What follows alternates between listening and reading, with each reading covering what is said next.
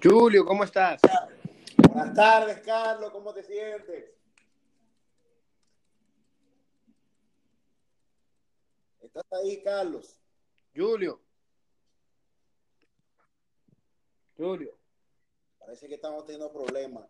Como ustedes saben todos, Carlos está en Oakland, San Francisco, y yo me encuentro aquí en Dominicana. Carlos, ¿me escucha ya? Carlos. Vamos a esperar, señor director. Me avisa cuando ya tengamos la señal de Carlos.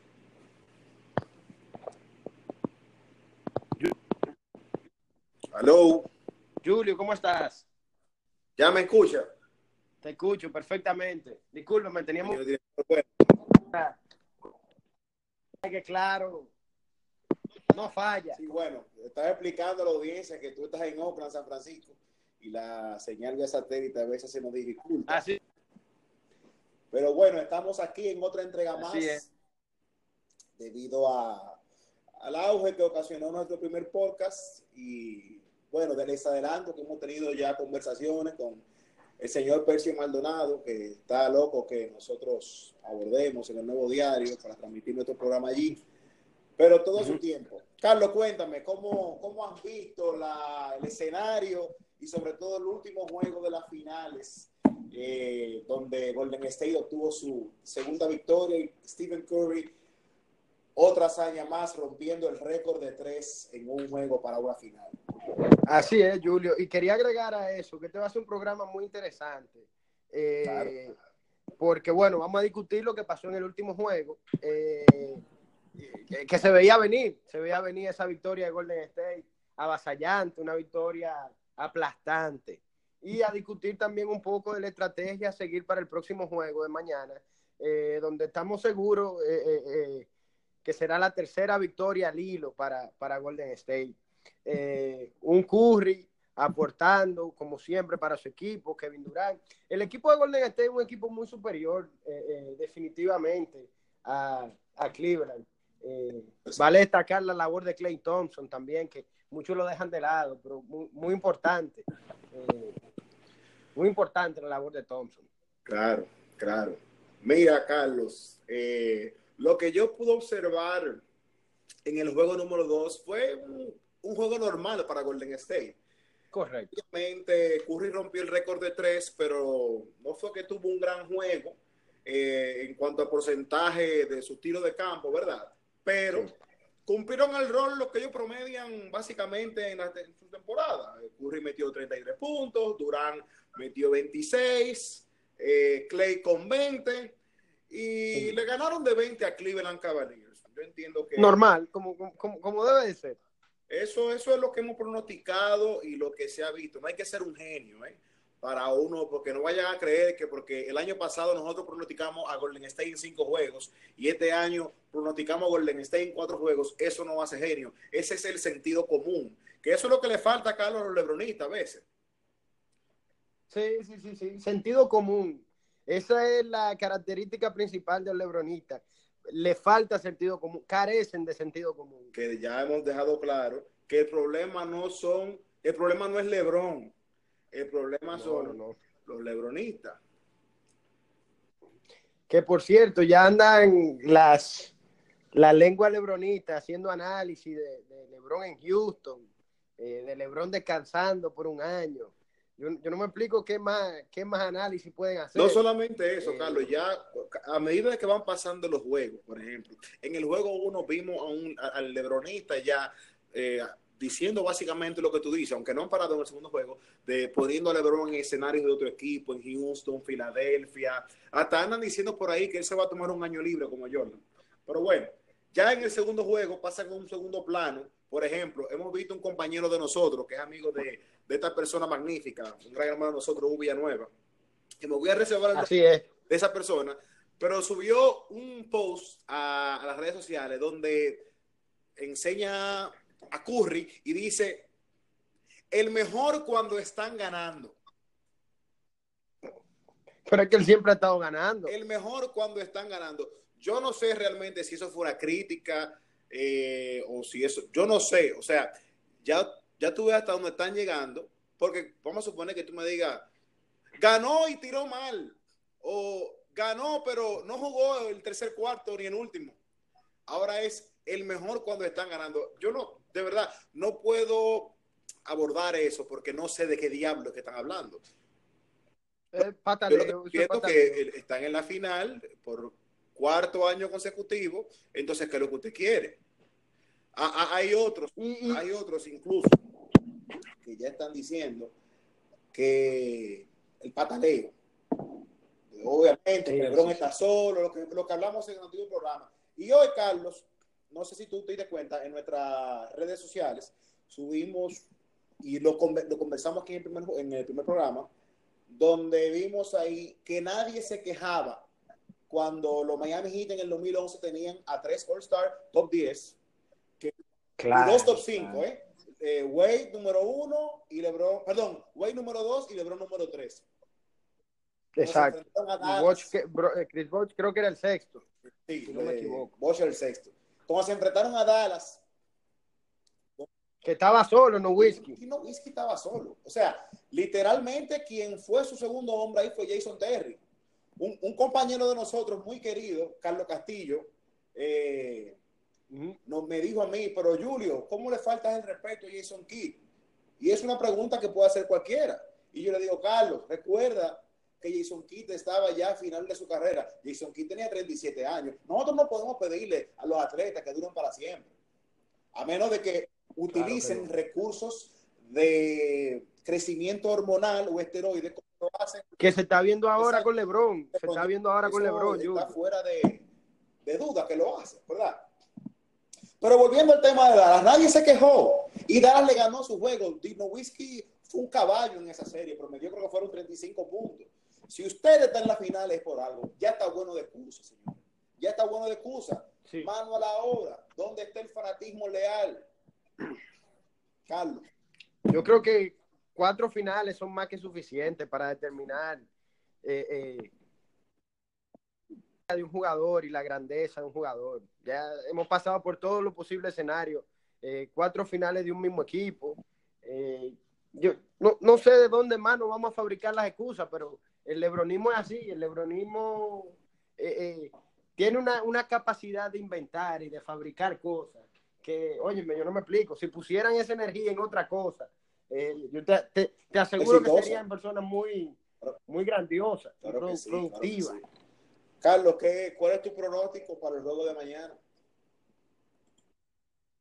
El juego de mañana, yo entiendo que será un juego igual, similar al último juego que vimos de Golden State. Hay que destacar que Iguodala vuelve, Julio, sí. al plantel. Y yo creo que ya era la pieza que faltaba para los que tenían dudas. No tú ni yo, pero los que tenían duda de un Golden State en 4 juegos. Yo creo que con la defensa de Iguodala... Con Iguodala sí. Sí, yo creo que sí. Yo creo que Golden State gana por la 20 pregunta puntos. Mía fue, si tú crees que con Iguodala defendiendo a LeBron James en 6 más de 20 puntos.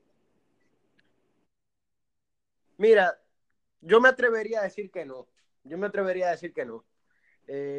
Claro, cabe destacar que hay que ver cómo regresa Iguodala, pero yo me atrevería a decir que no, Julio. Yo me atrevería a decir que no. Y quizás esté siendo mezquino, y quizás los que nos están escuchando van a decir que se me está yendo la mano, que tengo algo en contra del lebronismo, algo en contra del LeBron, pero es una realidad. Bueno, yo creo que aquí en este programa lo que hemos hablado siempre son la realidad. Nosotros aquí no tenemos ningún fanatismo, ni estamos de un lado en ningún equipo. Nosotros simplemente estamos hablando las realidades. La realidad es que yo creo que LeBron James mañana encestará 18 puntos. Y no porque va a jugar mal, sino porque ya André Iguodala lo va a estar defendiendo. Que no olvidemos que es un defensor élite en esta liga. Si hay algo que hace es defender.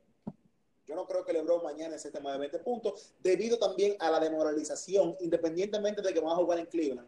Yo creo que ya es un equipo demoralizado. Ya incluso tuve a LeBron James hablando de Donald Trump y de la visita a la Casa Blanca. Muy bonito todo eso, LeBron, pero nosotros no estamos aquí para hablar de política. Nosotros estamos aquí para ver basquetbol. Claro.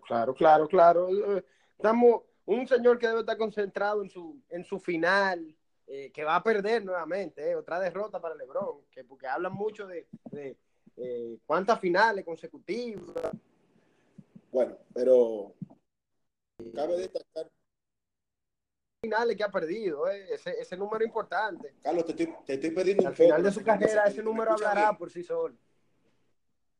Ok, quiero pedir disculpas a nuestros radioyentes. Ustedes saben, como le expliqué anteriormente, Sí, aquí te escucho, Carlos se Yuri. encuentra en San Francisco, Oakland, esperando ya que Golden State retorne para transmitir en vivo desde allá. El plan era de que yo estuviese en Cleveland, pero debido a problemas de salud me he tenido que quedar aquí.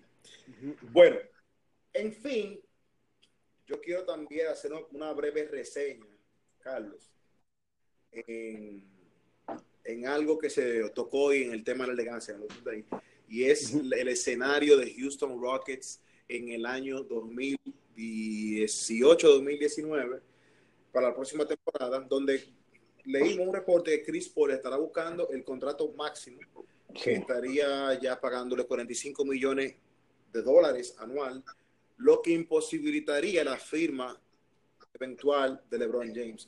Yo pienso que Houston Rockets debería acudir y firmar a Chris Paul. Sí. Y seguir batallando ese camino a la final, porque realmente ellos dieron la talla. Lo que pasa no le hace falta. O sea, no creo tampoco que LeBron no le hace falta a LeBron en su plantel. Deba acudir por tercera vez en ayuda. Creo que él debiera quedarse en Cleveland, debido a que él ha tenido un gran historial en Cleveland. Ha llegado con Cleveland a 5 finales del este consecutivo. O sea que el éxito está ahí. Solamente LeBron te falta un poquito más de perseverancia. No vayas a bloquear a otro equipo. A Filadelfia con Joel Embiid. No creo que Joel Embiid la carrera llegue muy lejos. Pero ya eso es decisión de él. Carlos, ¿qué tú opinas sobre sobre este tema que vamos a hablar? Los jugadores rol de Cleveland. ¿Tú crees que realmente han dado la talla o han estado por debajo? Porque vamos a ser objetivos en este programa. Hay que destacar a los otros jugadores también de Cleveland, como Kevin Love, que ha hecho su trabajo, Tristan Thompson. O sea, Tristan Thompson está haciendo su trabajo. No se habla de Kevin Love, no se habla, Julio, de Kevin Love cuando mete 30 puntos. Kyle Korver. George Hill hizo un buen trabajo en el día de... Nos enfocamos solamente en LeBron. El último juego, sexto, 15 puntos. Pero sí voy a criticarle algo para cerrar, Carlos. Y es que no entendemos por qué a Rodney Hood no se le ha dado oportunidad. Si ustedes no se recuerdan de Rodney Hood fue un jugador que fue cambiado, donde todos los lebronistas celebraron como si fue Michael Jordan que volvió del retiro y firmó con Cleveland Cavaliers. ¿Se acuerdan? Y un amigo de nosotros decía, por fin tenemos ya gente que promedio. Rodney Hood, señores, promedió 15 puntos en la temporada antes de irse a Cleveland. Y hoy en día ese jugador no lo vemos en rotación. No. ¿A qué se deberá eso? ¿Será hay teorías una técnica que dicen que LeBron James ha querido ya quitar digo yo, porque cualquier protagonismo de alguien que pueda opacar su trayectoria en la final, porque él sabe, dicen que va a perder y él quiere aglomerar todas esas estadísticas él solo y decir que él hizo todo lo posible, lo cual no dudaría, pero debo decir que es una teoría, no es una realidad. Pero no entendemos ese manejo, como todos sabemos aquí, porque para muchas cosas, Carlos, LeBron es el coach, pero para otras, LeBron no. Es Tyronn Lue, hermano. Pero cuando están ganando, LeBron es el coach. Comportamiento clásico. Exactamente. O sea, Tyronn, eso es otra cosa que yo te digo, que no me parece. Y eso se ve en televisión y se ve en todos los juegos. Y yo creo que ese es uno de los grandes problemas que tiene ser coach, por eso creo que LeBron quiere ser el coach, quiere ser el gerente general, quiere ser el dueño. Bueno, Carlos, es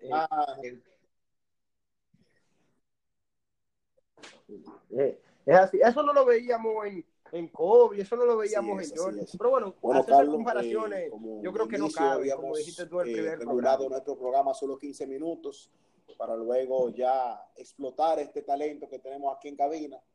Hemos llegado al final de nuestro segundo podcast y ya el próximo será después del juego 3. Esperemos que nuestras predicciones se den, tal y como hemos ya anunciado, que Golden State ganará en 4 juegos. Y Carlos, te dejo con la despedida. Así es.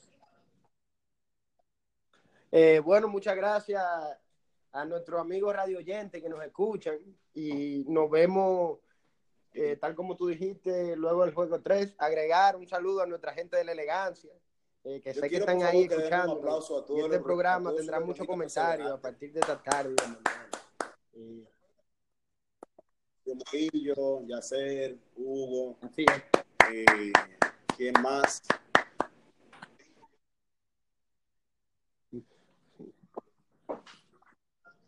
Buena persona, Hugo Y Villanueva. también Yo Roberto creo que uno de Modesto, los no te pocos olvides de eso, lebronistas con los pies más o menos en la no tierra, son digamos. todos así. Sí, absolutamente. Bueno, señor, buenas tardes, Carlos. Que Un nos placer visiten el tenerte de nuevo. país. Nos visiten Espero que el disfrutes tu país. viaje por allá y ya será Representando siempre aquí. nuevamente el lunes que nos reencontremos entonces.